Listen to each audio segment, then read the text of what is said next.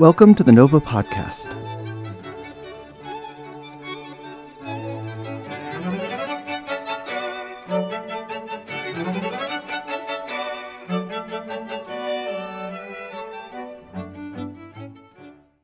Hello, everyone.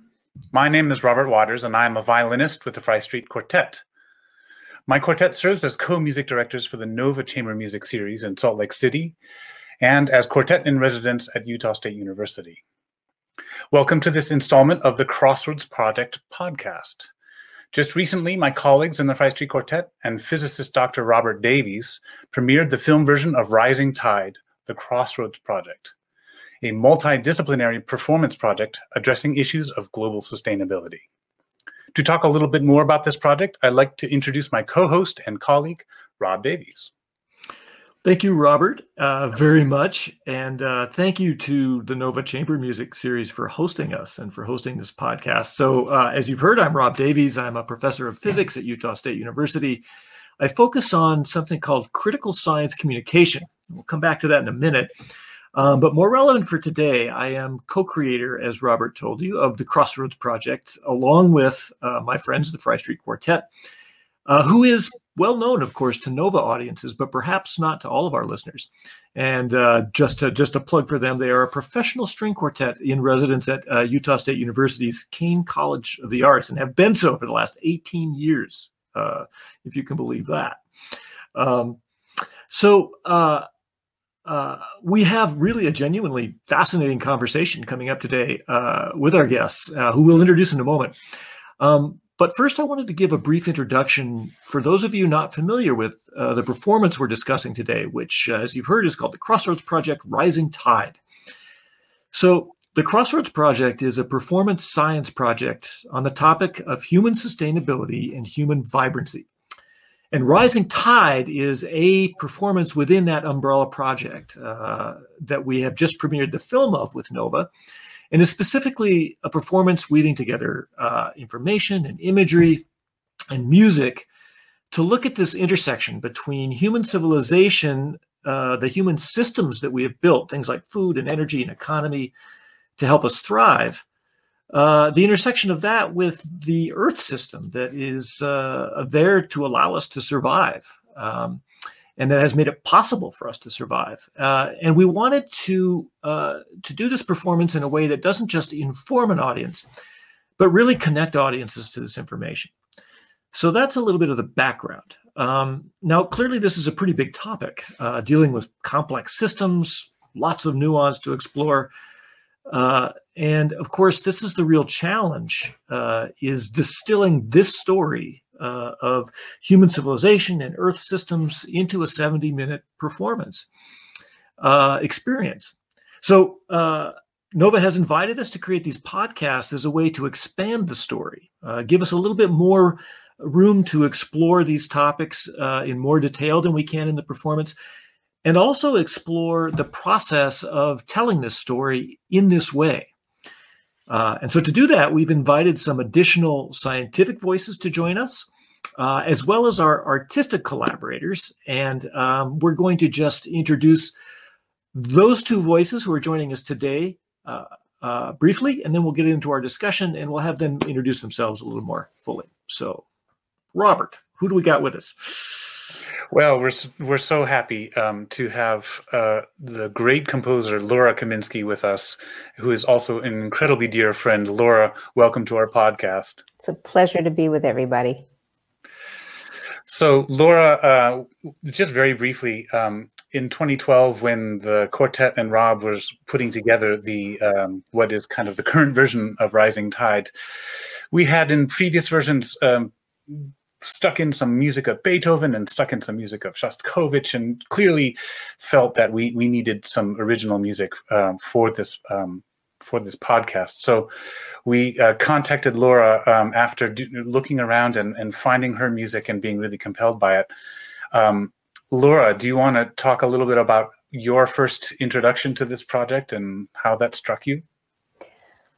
Oh, it was such an exciting day when I opened my email and there was a note from Rebecca McFall, the second violinist of the quartet, saying that she'd heard that I often wrote music in response to social or political concerns that I'm somewhat of an activist, and that she was developing a project around sustainability and climate change issues, and they were searching for some music. And so I wrote back immediately and said, I'd be very interested in having this conversation with you, and was thrilled to get this concept presented of a scientific lecture that was amplified and enlightened by visual and musical images and sounds to heighten the experience for the audience member, hopefully with that leading to a more impactful response and possibly a call to action. So that was our very beginning of connection, and it's just grown into, as you said, Robert, just a friendship, a very profound, trusting friendship of creative and political engagement together. Thank you, Laura. Well, and we will come back very soon to Laura and expand this conversation. We also have with us Dr. Ben Abbott, professor of ecology at Brigham Young University, with us, joining us today.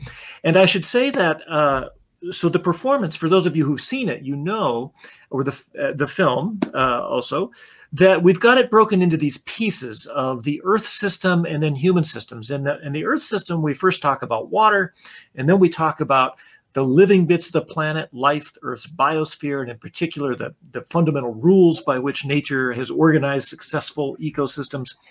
And then we talk about the very base of the biosphere, the food for everybody else, and then we talk about human systems. And so that's the kind of the sequence, and we're going to look a little bit more about that in a minute. But in today's podcast, we're going to focus, or start our focus at least, on the water section.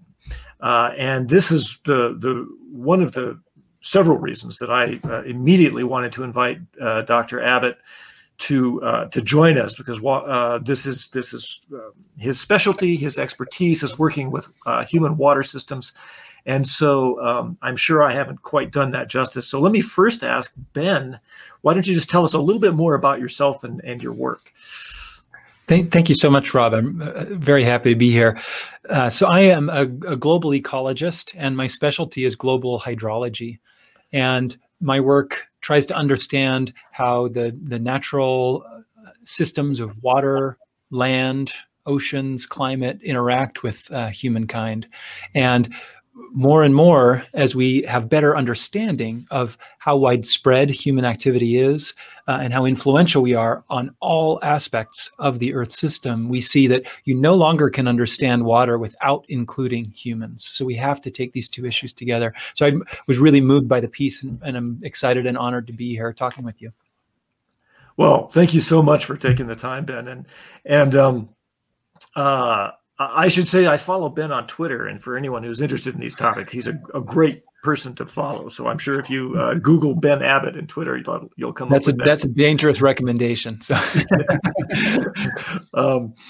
so I wanted to start the conversation, Ben. I just mentioned in the introduction that, of course, one of the reasons for this podcast, the main reason, is to expand the conversation, and it's a real challenge to distill these complex and very interesting topics into in the case of the water section of the performance, about 6 or 7 minutes of dialogue, and to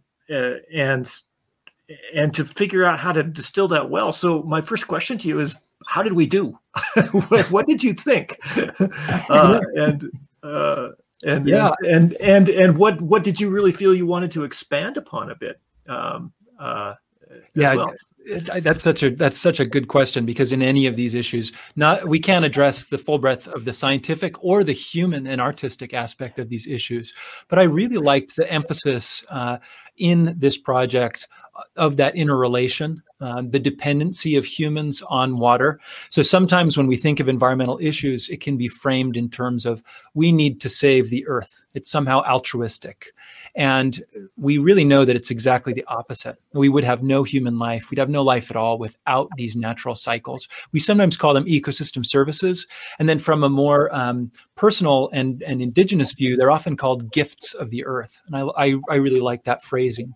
So I thought that the observation that all life directly depends on water, and then also that climate depends on water. So we are, of course, modifying some of these greenhouse gases in the atmosphere. The effect of those gases is amplified because of these physical feedbacks with water.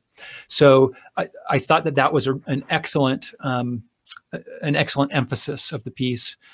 One of the really important issues that we're dealing with water that wasn't as apparent is that water pollution still is this global issue. 1.8 million people die each year from waterborne pathogens. And many of these issues, including emerging pollutants, novel chemicals that we've created, pharmaceuticals that we give primarily to livestock, those are polluting the water, the surface water, the groundwater, and we even can find traces of these far out in the middle of the ocean. So that's another example of how when we have a negative interaction with the natural world, it very quickly comes back and affects our well-being. So we need to take care of the earth from a self-interested perspective, and then also because I believe it will lead us to greater happiness and meaning. Wow, that's really well put. So the pollution, I think, is a fabulous point to bring out. And of course, there's some imagery that we present at the end of this movement that shows some polluted water. I focus on, in particular, heavy metals and oil. But of course, no real data. This is a piece where you're saying, oh, that seems like it should be bad. But this number that you've given us, 1.8 million people a year die. And of course, they don't die from water pollution. That's not the way we hear about it. What we hear about is they've died from some disease, a cancer, a heart disease, a nerve condition, something like that. But of course, that is, you can be traced back to these things, but we never hear about that. That's right. We don't hear about it that often. That's one of the key things. So many of these environmental issues are invisible. You don't see the cause and effect immediately in the same place or at the same time. So very rarely will it say on the death certificate, this person died of water pollution. However, when we look back and see what led to the condition that they had or the acute disease that they contracted, it was absolutely associated with our interaction with water. However, as you point out, some of these things we can see, right? You can see an oil slick, or you can see an algal bloom that's caused by excess nutrients that we put into the water, either from our wastewater or from our agriculture. Those things are visible. Now the challenge is, how can we understand these scientific numbers that can sometimes feel faceless and sterilized? How can we humanize that? And that's where this collaboration, I think, is so interesting, because not only does it present the data and the information, but it gives you a chance through the artistic interpretation to feel what it means. Because simply saying 1.8 million people, at least for me, is really hard to understand. But when you can look at those images, when you can hear the music, which isn't literal, it's very emotive and interpretive, that gives a crucial complement to these numbers that we now know because of global science. Well, that's a perfect, I think, segue to take us over to the other side, the artistic presentation of this. What do you think, Robert? Yeah, one of the things that I know all of us in the quartet loved so much about Laura's four-movement piece, but particularly the water movement, is that it does such an amazing job of highlighting, perhaps in an abstract and more emotional way, some of the things that Rob talks about in the water speech that he gives, which are, on the one hand, kind of the wonder of water and the sort of the electricity and the sparks that you get kind of midway through the movement. But at the beginning, there's a sense of real foreboding and darkness to that. And I wonder, Laura, if you could talk a little bit about how you decided to take this notion of water into your process. I think early on in our conversations about the structure of the piece, Rob talked about water as being the source of life. And that really struck me, that everything comes from there. And so I wanted the piece to come out of the depths in a way. And I had recently been in Armenia, in Yerevan, and seen the big lake, Sevan, and thinking about this ancient culture and the sense of the water sustaining for thousands of years, this evolution of this culture, and the landscape and the whole environment in which this water fed early civilization and life as we know it. So I kind of turned to early Armenian chant as a kind of percolating from the depths of the earth and the depths of our soul. And that's sort of the darkness, I think, that you're referring to, Rob. But it starts to flow. It starts to break out and to flow. And that's the movement and the joy and the life and the light sparkling on the water as it flows and gives life. So those are the different kinds of visual images that were percolating in response to what I thought Rob's lecture was going to comprise of. And then the music just starts to take on its own life. And as I went into the movement of water, I was thinking of the different kinds of energies that would be captured by changing how the music flowed. So that's kind of how it got written. This might be a good time to throw up the graph that you were handed at the very beginning of this process. When Rob, you want to talk a little bit about this? So, well, of course, I'm a physicist. If you can take something and plot it on a graph, you know we're going to do it. When I sat down to try to figure out a structure for this performance, there's lots of things to consider. The two main things. So what's the information that we want to present?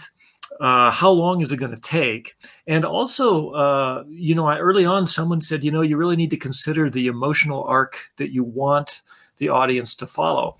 And so I'll briefly explain this graph. Starting on the left at the bottom, you've got these chunks of squares. There's kind of a black one and then a blue one and then a gold one.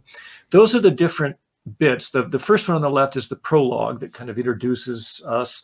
The next one is where we're at right now, this water movement, that blue one. And you see the blue one has a kind of a little white line through it. So that delineates the first part of the blue one, moving from left to right, is me speaking and showing some imagery. And then the second part of the blue one, after that little white line, that divider, is the music. And so I was trying to just divide this up and say, okay, it's going to be roughly half speaking and then roughly half music. And this is a good point to mention to the audience that deliberately the idea was for them to be presented with some information in that first part of the blue square, have that information amplified by some compelling imagery, which I show along with it. And we'll look at a clip in a moment so you get a sense of that.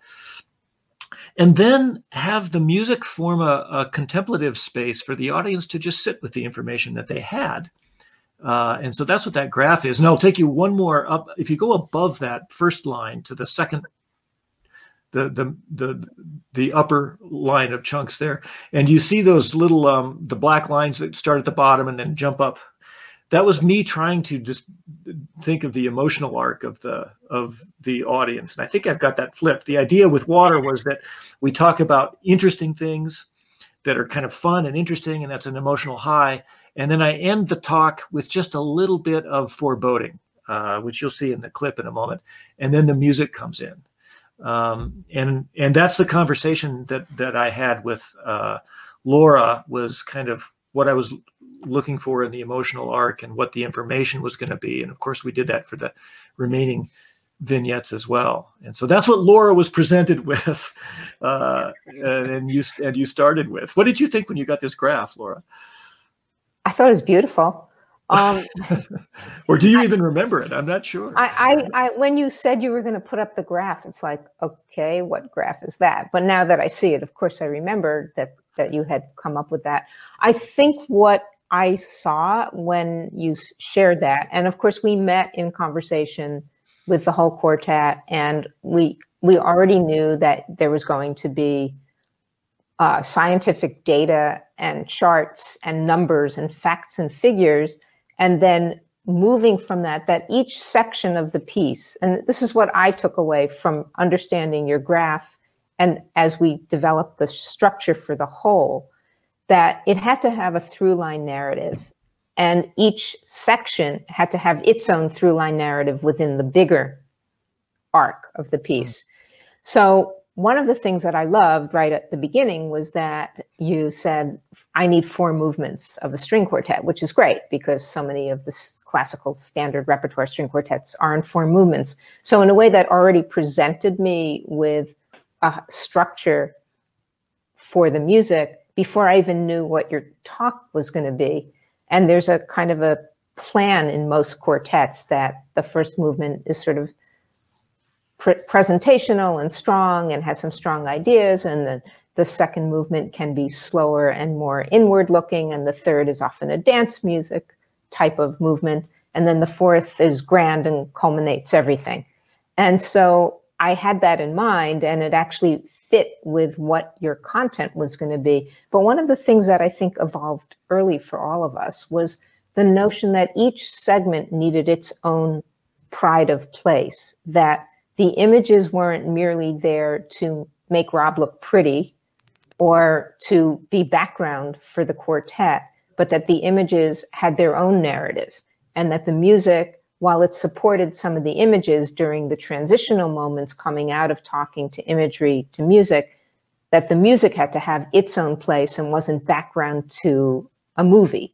And so the respect for all of the segments to make a cohesive whole was an important part of the original. And I think that's a little bit what I got from that first chart that you shared with me. Yeah, that's well put. We definitely did not want the music to be any kind of a score. We wanted it to have its really own voice in telling the story. Yeah, I'm guessing that's the first and last time you've ever gotten a graph as part of a commission. Maybe so. And in fact, I've now spent the last number of years writing a number of operas. And in a way, that graph is similar to how I approach writing an opera, because the libretto is the narrative, and each of the scenes have their own arc, and then they have to all add up to each other and they relate to each other. So I actually make color-coded charts now when I receive my libretto. And I guess, Rob, you have more influence on the creative musical process than you know. It's actually informed how I create big pieces now that are, an hour to 2 hours long. Wow. So thank you. Well, thank you. It's just been an amazing piece of music. I think we all agree. Robert, I'm wondering if maybe this is a good time for us to we have a short clip that maybe helps people, if you haven't seen the film or a performance, just get a sense of how these things are melded together and blended together in the performance. Should we show that? Yeah, I think it's great. Before we do, could I just jump in and ask Robert, if you wouldn't mind just saying a little bit about when we first started working together and I brought sketches and it wasn't done, and we sat and workshopped the piece, what that process was like, because I think that's a sort of close-up of what the whole building of the entire Crossroads Project performance is, but this is just sort of the pure musical subsection. And I think, it was an amazing moment that afternoon, our first working together. It's always an exciting moment to crack open a brand new piece of music, especially with the composer right there, and this was no exception. But this was a particularly unusual project. I think all of us in the room, you've certainly written plenty of music for performers, and all 4 of us in the quartet have premiered and learned brand new works. But in the context of creating this performance piece, which has so many moving parts and is kind of an ambitious agenda to it, we really had no idea what we were in for. It was daunting. We clearly knew that we didn't want Beethoven or Shostakovich, but what it was that we wanted or were going to get was was just so incredibly mysterious. And so digging into the music that you had written and the sketches that you had written, and then even more so kind of the process of working with you, asking you questions about what you had in mind in a particular spot, and then trying out different things. That's always one of the most amazing things for us as classical music performers, who often do a lot of performing with people who are no longer with us. Sometimes, centuries ago, these pieces come from. It'd be really great to be able to call up Beethoven on the phone and say, what did you mean by this marking? But we can't do that. So not only asking questions, but even trying, well, what if if the goal is this, then what if we actually alter what you've written just a tiny bit to kind of turn a corner in a different way? And that was maybe the most exciting part of the process, which has always been there. I know between our quartet and you, Laura, is this feeling of co-birthing a new work of art, which was fantastic. Yeah, I mean, for me, it was this sense of collaborative, shared creativity, and it's an interdependent ecosystem, which isn't complete until there's an audience. Yeah, that makes it whole. Yeah, let's hear that. Let's see that clip. Great. Get a little more context. Once assembled and sustained, living structure made animate. In water, simple life begins, and in water, complex life evolves. This then, chemistry and climate, we know is why all life needs water. Well, thank goodness there's so much of it. Not so fast. Water seems plentiful on the water planet, but only a trickle flows fresh, and just a trickle of that flows within our grasp. And when all the drops are counted, when all accounting concludes, just one drop in 10,000 is ours to sip. And so this too we know about water, that it is precious. And we know a little more. You see, from water purity to water supply, all is not well with humanity's water.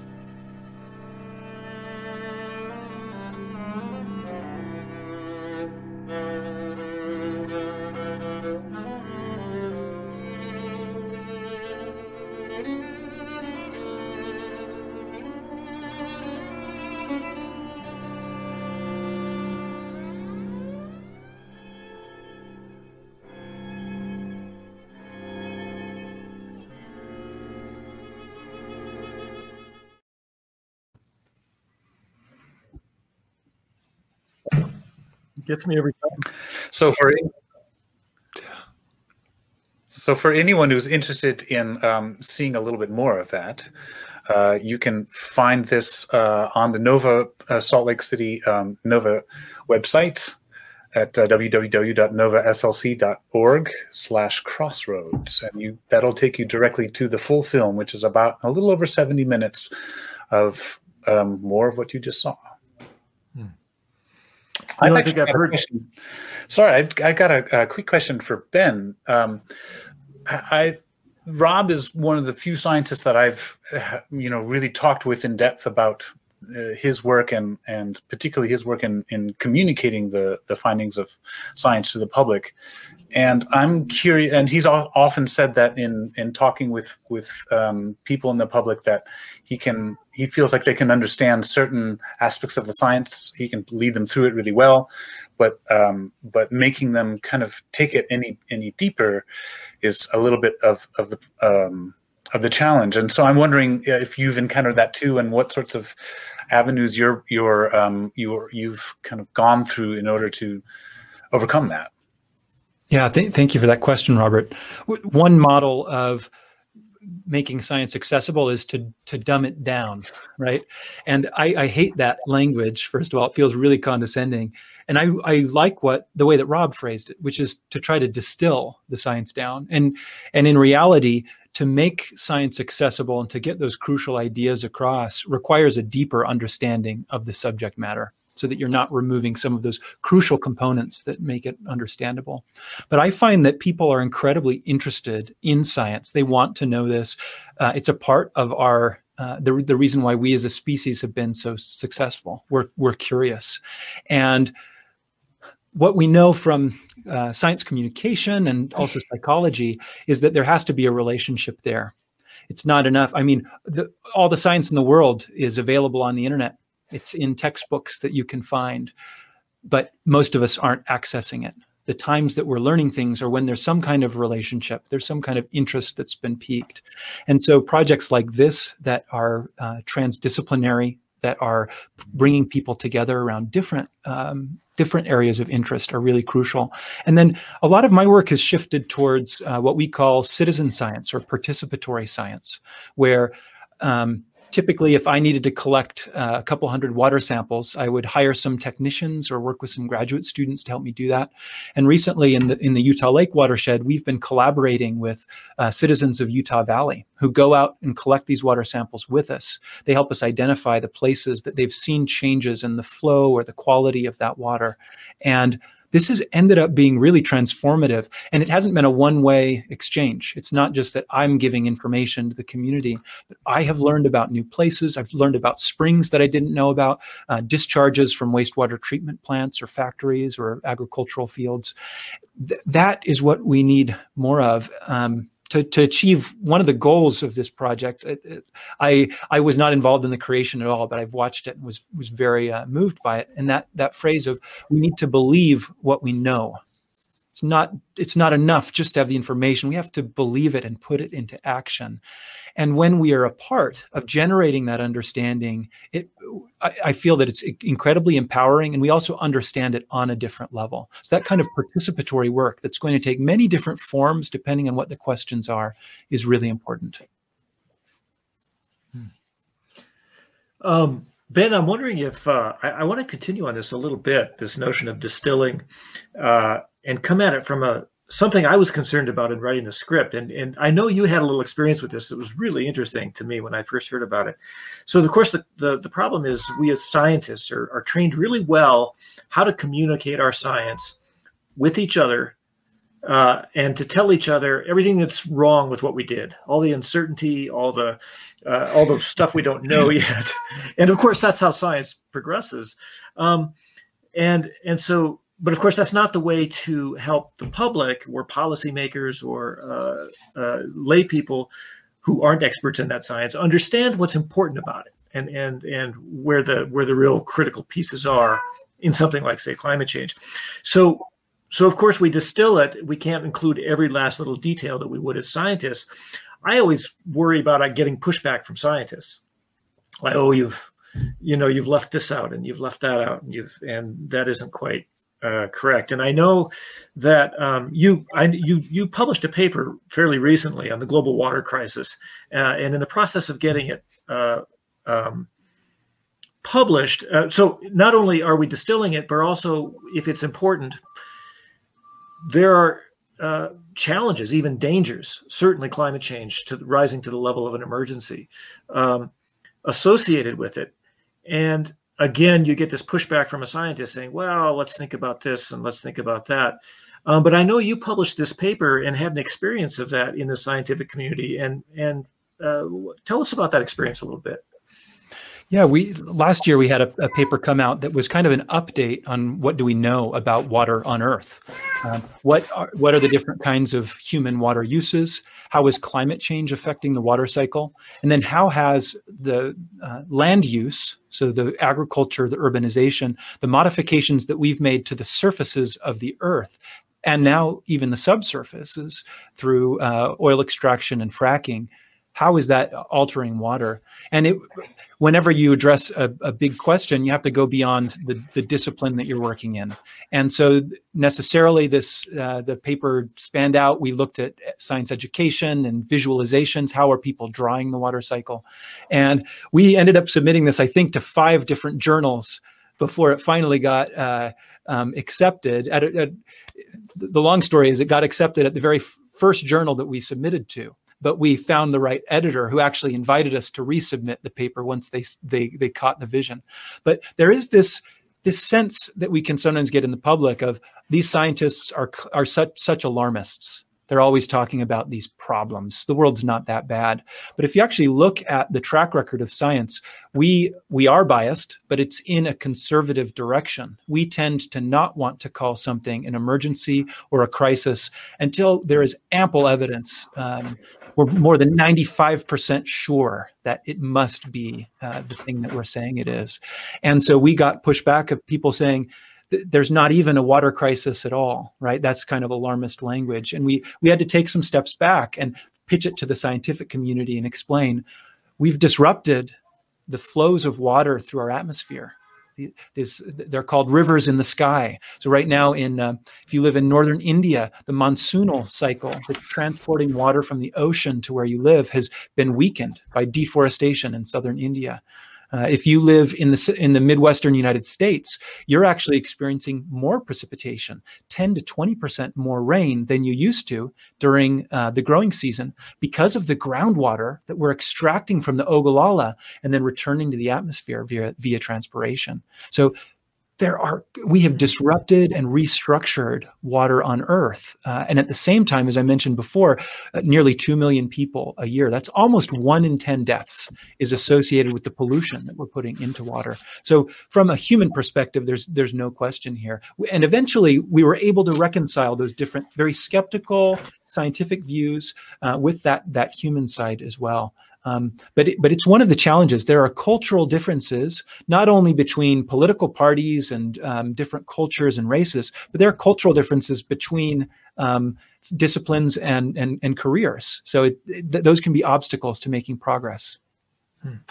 It must be so frustrating to deal with skepticism of that sort, not just in, let's say, a political arena or from industry, but from your own community of scientists. I can only imagine. You know, it can be frustrating, but it also, thankfully, you have these amazing relationships, right, of people that you're working with, and you're not going through it alone. If you look at the number of authors on an average paper in science, that has been growing more and more and more. And that's not just, oh, hey, you're my friend, I'll put you on my paper. But as science has grown, and as the breadth of our knowledge has grown, you have to have experts from different fields with different suites of expertise collaborate together. So that's really the wonderful and uplifting part of science.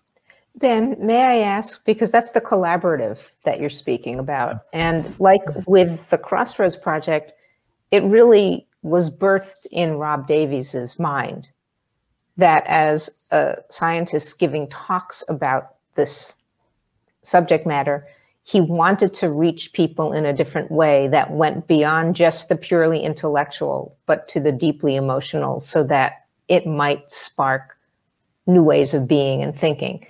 But to me, and maybe Robert Waters, you may disagree, but even though I'm a composer, so my job is to work with my quartet, I felt like I was beholden always to Robert Davies' vision.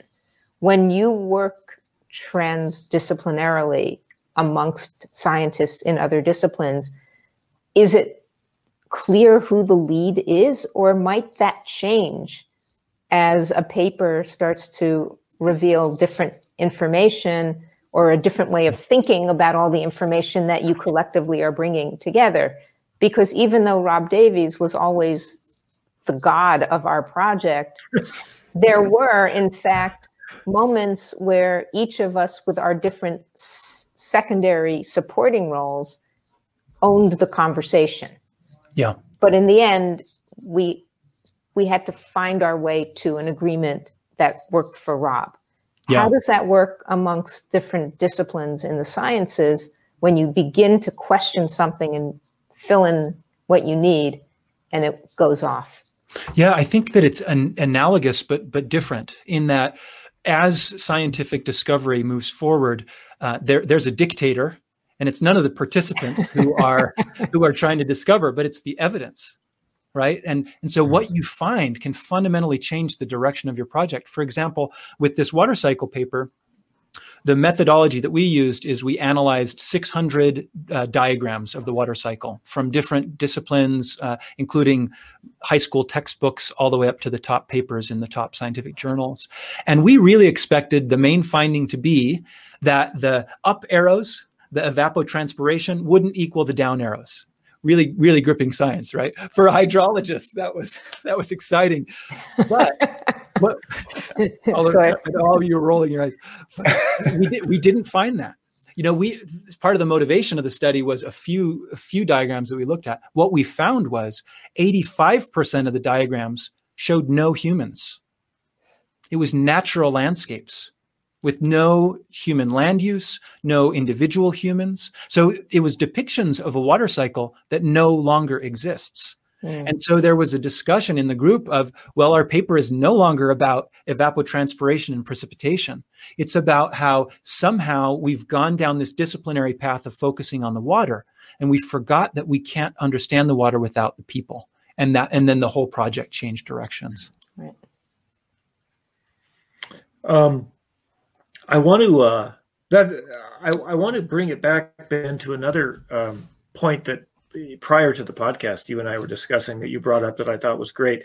I think Robert and Laura are going to be very interested in this, because this is a critique that we had very early in performance. I think it was the second performance. It's the performance, Laura and Robert, if you remember, we gave it in Los Angeles at the Los Angeles Convention Center to about 1,500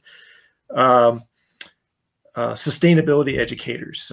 Ben, it's the ASHE conference. Oh, yeah. We gave this American Association of Sustainability in Higher Education.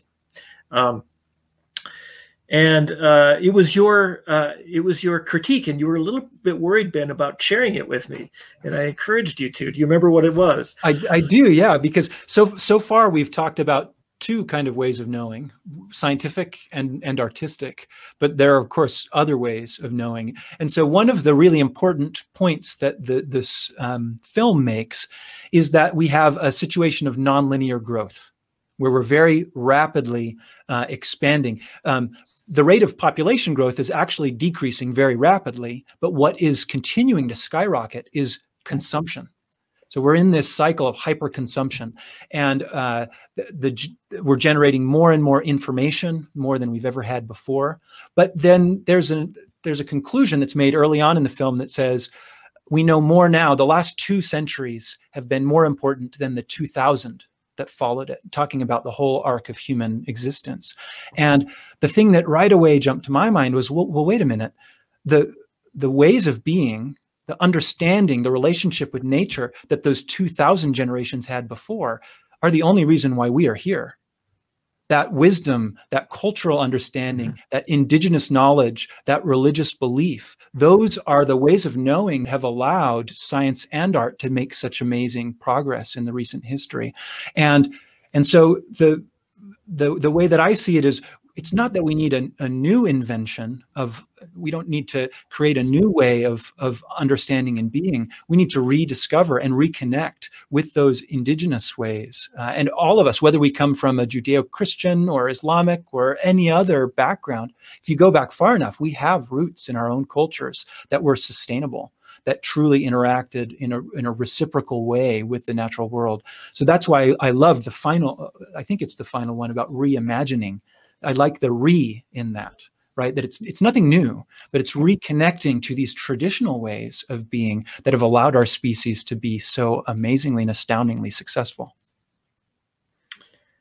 It's that, yeah, the line you're referring to is in the prologue of the whole performance, where I say, nearly everything we know about our island planet, we learned in just the last 200 years. And you're not the first one to notice that, well, what about all this indigenous knowledge that, as you perfectly put, has gotten us to where, allowed us to survive this long and thrive. And it's been a real challenge to, because the point of that line was to say, well, we're going to go forward and we're going to talk about here's what we know and we need to believe what we know. And it was noting that science is telling us these things. And the notion of we were going to try to emphasize the science, and I could never find a way to talk about the indigenous knowledge in a way that didn't sort of take us down a tangent for a little too long. But what you've just said, and this is interesting, we've talked about how the performance gets written and rewritten. Laura, you've seen so many, and Robert, iterations. Particularly the last segment, the reimagine. Is it just in that conversation I was having with Ben, it just hit me that this is where that needs to be dealt with. I need to explicitly revisit that statement in the reimagine section at the very end. If I could jump in, Ben, I really appreciated that you found that sentence challenging or challenge-worthy, because after watching the film the other night, it hit me again that that's just not quite right yet. Yeah. And it's in my very short list of things, whereas I think reimagine is phenomenally strong now and really gives us gravitas but hope at the same time. And I think we need both. But that sentence actually sparked a conversation in our household. So I think it maybe in our next iteration we'll grapple with that yet again, because it's. And I remember early on, just a few minutes ago, Ben, you mentioned something about the indigenous point of view or the indigenous mindset about water as being a gift. I'm not exactly, I can't remember how you phrase it, but really a gift from the world and from the gods. And Rob, you talk in Reimagine about a certain kind of mindset that we need to find as a society to be able to move forward. Well, what a wonderful mindset to adopt, that this is a gift that we have. We really need to appreciate it and treat it as such, and not treat it so casually or as if it's ever renewable. Yeah, I do just have to say that idea comes straight from Robin Wall Kimmerer, who is this incredible plant ecologist and indigenous woman, Potawatomi Indian, who reframes the scientific term as an ecosystem service, which really is so focused on the economy and survival. And a gift, of course, first of all, implies gratitude, but second of all, there's a responsibility there, right? There's a relationship there. And I really do love that choice of descriptor. Yeah, and I think, again, to your point, Ben, and back to your specific words in your talk, Rob, it came up in the post-show conversation the other night that we, particularly in the post-industrial, technologically driven age that we live in, our first response often to saving the planet is, what do we have to sacrifice? And I posed the thought that maybe we need to think about what it is that we need to offer to sustain us better, rather than think of it as a sacrifice. And that includes us, as opposed to puts us in opposition to the thing that we're actually trying to save. Yeah. And I think that these kinds of refinements in language, I mean, it's been, how many years we've been working on this? I mean, in a way, I'm lucky. My job's done. but the quartet, I have to say, your playing gets deeper and better and more beautiful with each performance. I was knocked out. It was phenomenally, awesomely beautiful. And so your job is never done either. But the images and the words, I think, are going to never be done, because I think this is an ongoing conversation that we have with our planet and with ourselves as human beings on it.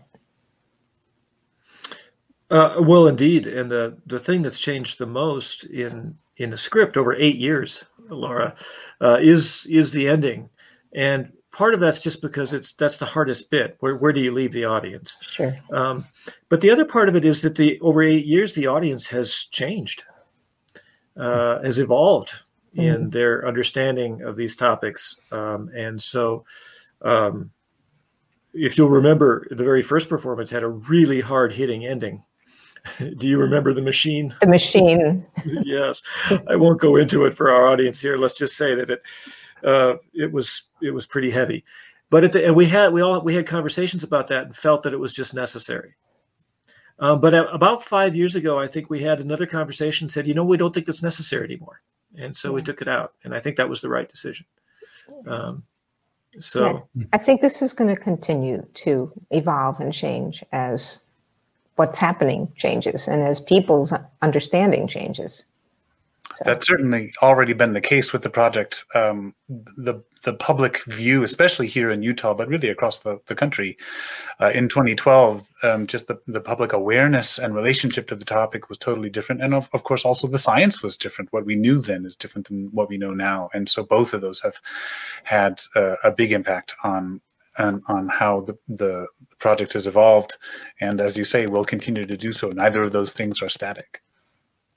So we're wondering, I guess we're coming up to the end of our time, and I just wanted to maybe throw it open to both of you. Maybe we'll start with Ben, and say, and just anything that struck you about the performance or about these issues, or even things that it raised in your mind as we're going that you haven't had a chance to articulate just yet.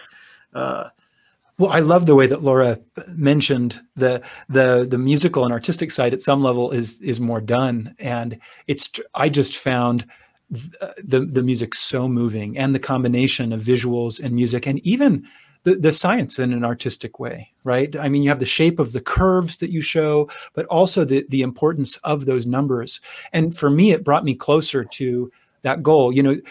When we can really think deeply about these global numbers, you can feel a sense of community with the people all around the world. It no longer is 1.8 million people. It's all the billions of people that are working together. We can choose to live differently. That it was extremely moving to me. And the flip side of the ramping, accelerating consumption is that there are so many good things that are also growing exponentially. And so it sometimes can be very I just forgot the word, but not disconcerting, but discouraging. There we are. It can be very discouraging when you see all of kind of the dashboard of the world and the list of all the problems. But there also are really, really good indicators of how we're changing, including decreasing water footprints on a per capita and overall basis. So we're able to have more people have the food they need with less water. And that's a change that's already going in the right direction. Mm-hmm. The amount of sewage that's being dumped into our waterways is plummeting, going down. So there are these good things that take a while to get momentum, but really are moving forward. So that's, I thought that you hit the final tone of the film spot on for me. It actually aligns with me personally and is motivating, but it also aligns with what I see from a scientific view of the status of the system. We certainly can't be complacent, but we should not be despondent. Well said. Laura. Oh dear, I'm not sure what I'm supposed to say at this point. Let me ask you this: you've seen the performance many times, but now it's finally on film. Anything that struck you as interesting or unique, or I don't know? How did it? It's a different way to view it. I actually, one of the things I loved about the film was the way in which the members of the quartet became active as actors, with the close-ups speaking. That was really theatrical and dramatic. That was never been able to be achieved when they're sitting in their seats with their stands in performance. This was much more stark and powerful, and it actually deepened for me that we're all in this together. Like, they're making this beautiful music with this incredible skill and communication amongst themselves to express the behind everything that you're talking about. But then they're just people waking up and looking at the audience. And that was particularly cinematic. That was different than in a live theater. I actually started spinning out to, okay, now there's the movie, not just the filmed performance that's more filmic than live performance, because I can see even more potential. So I was thrilled. I mean, Rebecca, who's the visual artist, full disclosure, and is my wife, of many of the paintings that were used, we're just jumping up and down. And who we will feature in our next podcast, actually. Right. And like you, her career has changed as a result in some way of this project, because she's now working as a sustainable landscape designer. So, but we were just ecstatic with where we've gone on this, where you've taken this into its next level. And selfishly, it made me want to write another quartet for the incredible Fry Street Quartet, which I've wanted to do for so long, but hearing them again was like, oh, just a love affair all over again. So those are my takeaways, aside from all the important messaging of the piece. Wow. Well, thank you both so much for joining us. And I know, Robert, maybe you will take us out of here. Yes, and thank you for that, Laura. We would so welcome the chance to work with you yet again on another project, and keep our fingers crossed for that. We want to thank everyone for joining us. This has really been an absolutely fascinating conversation. Before we go, we'd like to let you know that you can donate if you enjoyed this program and others similar to it. You can donate to the Nova Chamber Music Society that is helping us present this. You can donate at www.novaslc.org, which is also the same website where you can find the premiere of the film, as well as more podcast episodes like this, www.novaslc.org/crossroads. We'd like to thank our sponsors, which are Nova's season sponsors are the Utah Legislature, the Utah Divisions of Arts and Museums, the Lawrence T. and Janet T. Dee Foundation, the Salt Lake County Zoo and Arts and Parks, George S. and Delora Dora Eccles Foundation, Isotope, Salt Lake City Arts Council, the Cultural Vision Fund, Dominion Energy, Rocky Mountain Power Foundation, Alice M. Diston Fund of Columbia University, and the Aaron Copeland Fund for Music. Laura, Ben, thank you so much. And Rob is my co-host. Thank you always. And thank you to all of us for joining. And we hope that we'll see you again for our next episode. Thank you. Yes, thank you. Thank you so much. This has been the Nova Podcast. Our hosts were Rob Davies and Robert Waters. Our guests were Laura Kaminsky and Ben Abbott. This episode was produced by Chris Myers. The Nova Podcast is funded by listeners like you. You can donate to support Nova's programming at novaslc.org. We love hearing from our listeners. If you have any questions or comments, please email info@novaslc.org. Next time, artist Rebecca Allen and predator biologist John Shivik explore the ways in which humanity interacts with the intricate webs of life on our planet. Thank you for joining us. Don't forget to subscribe and share the Nova Podcast with your friends. We'll see you next time.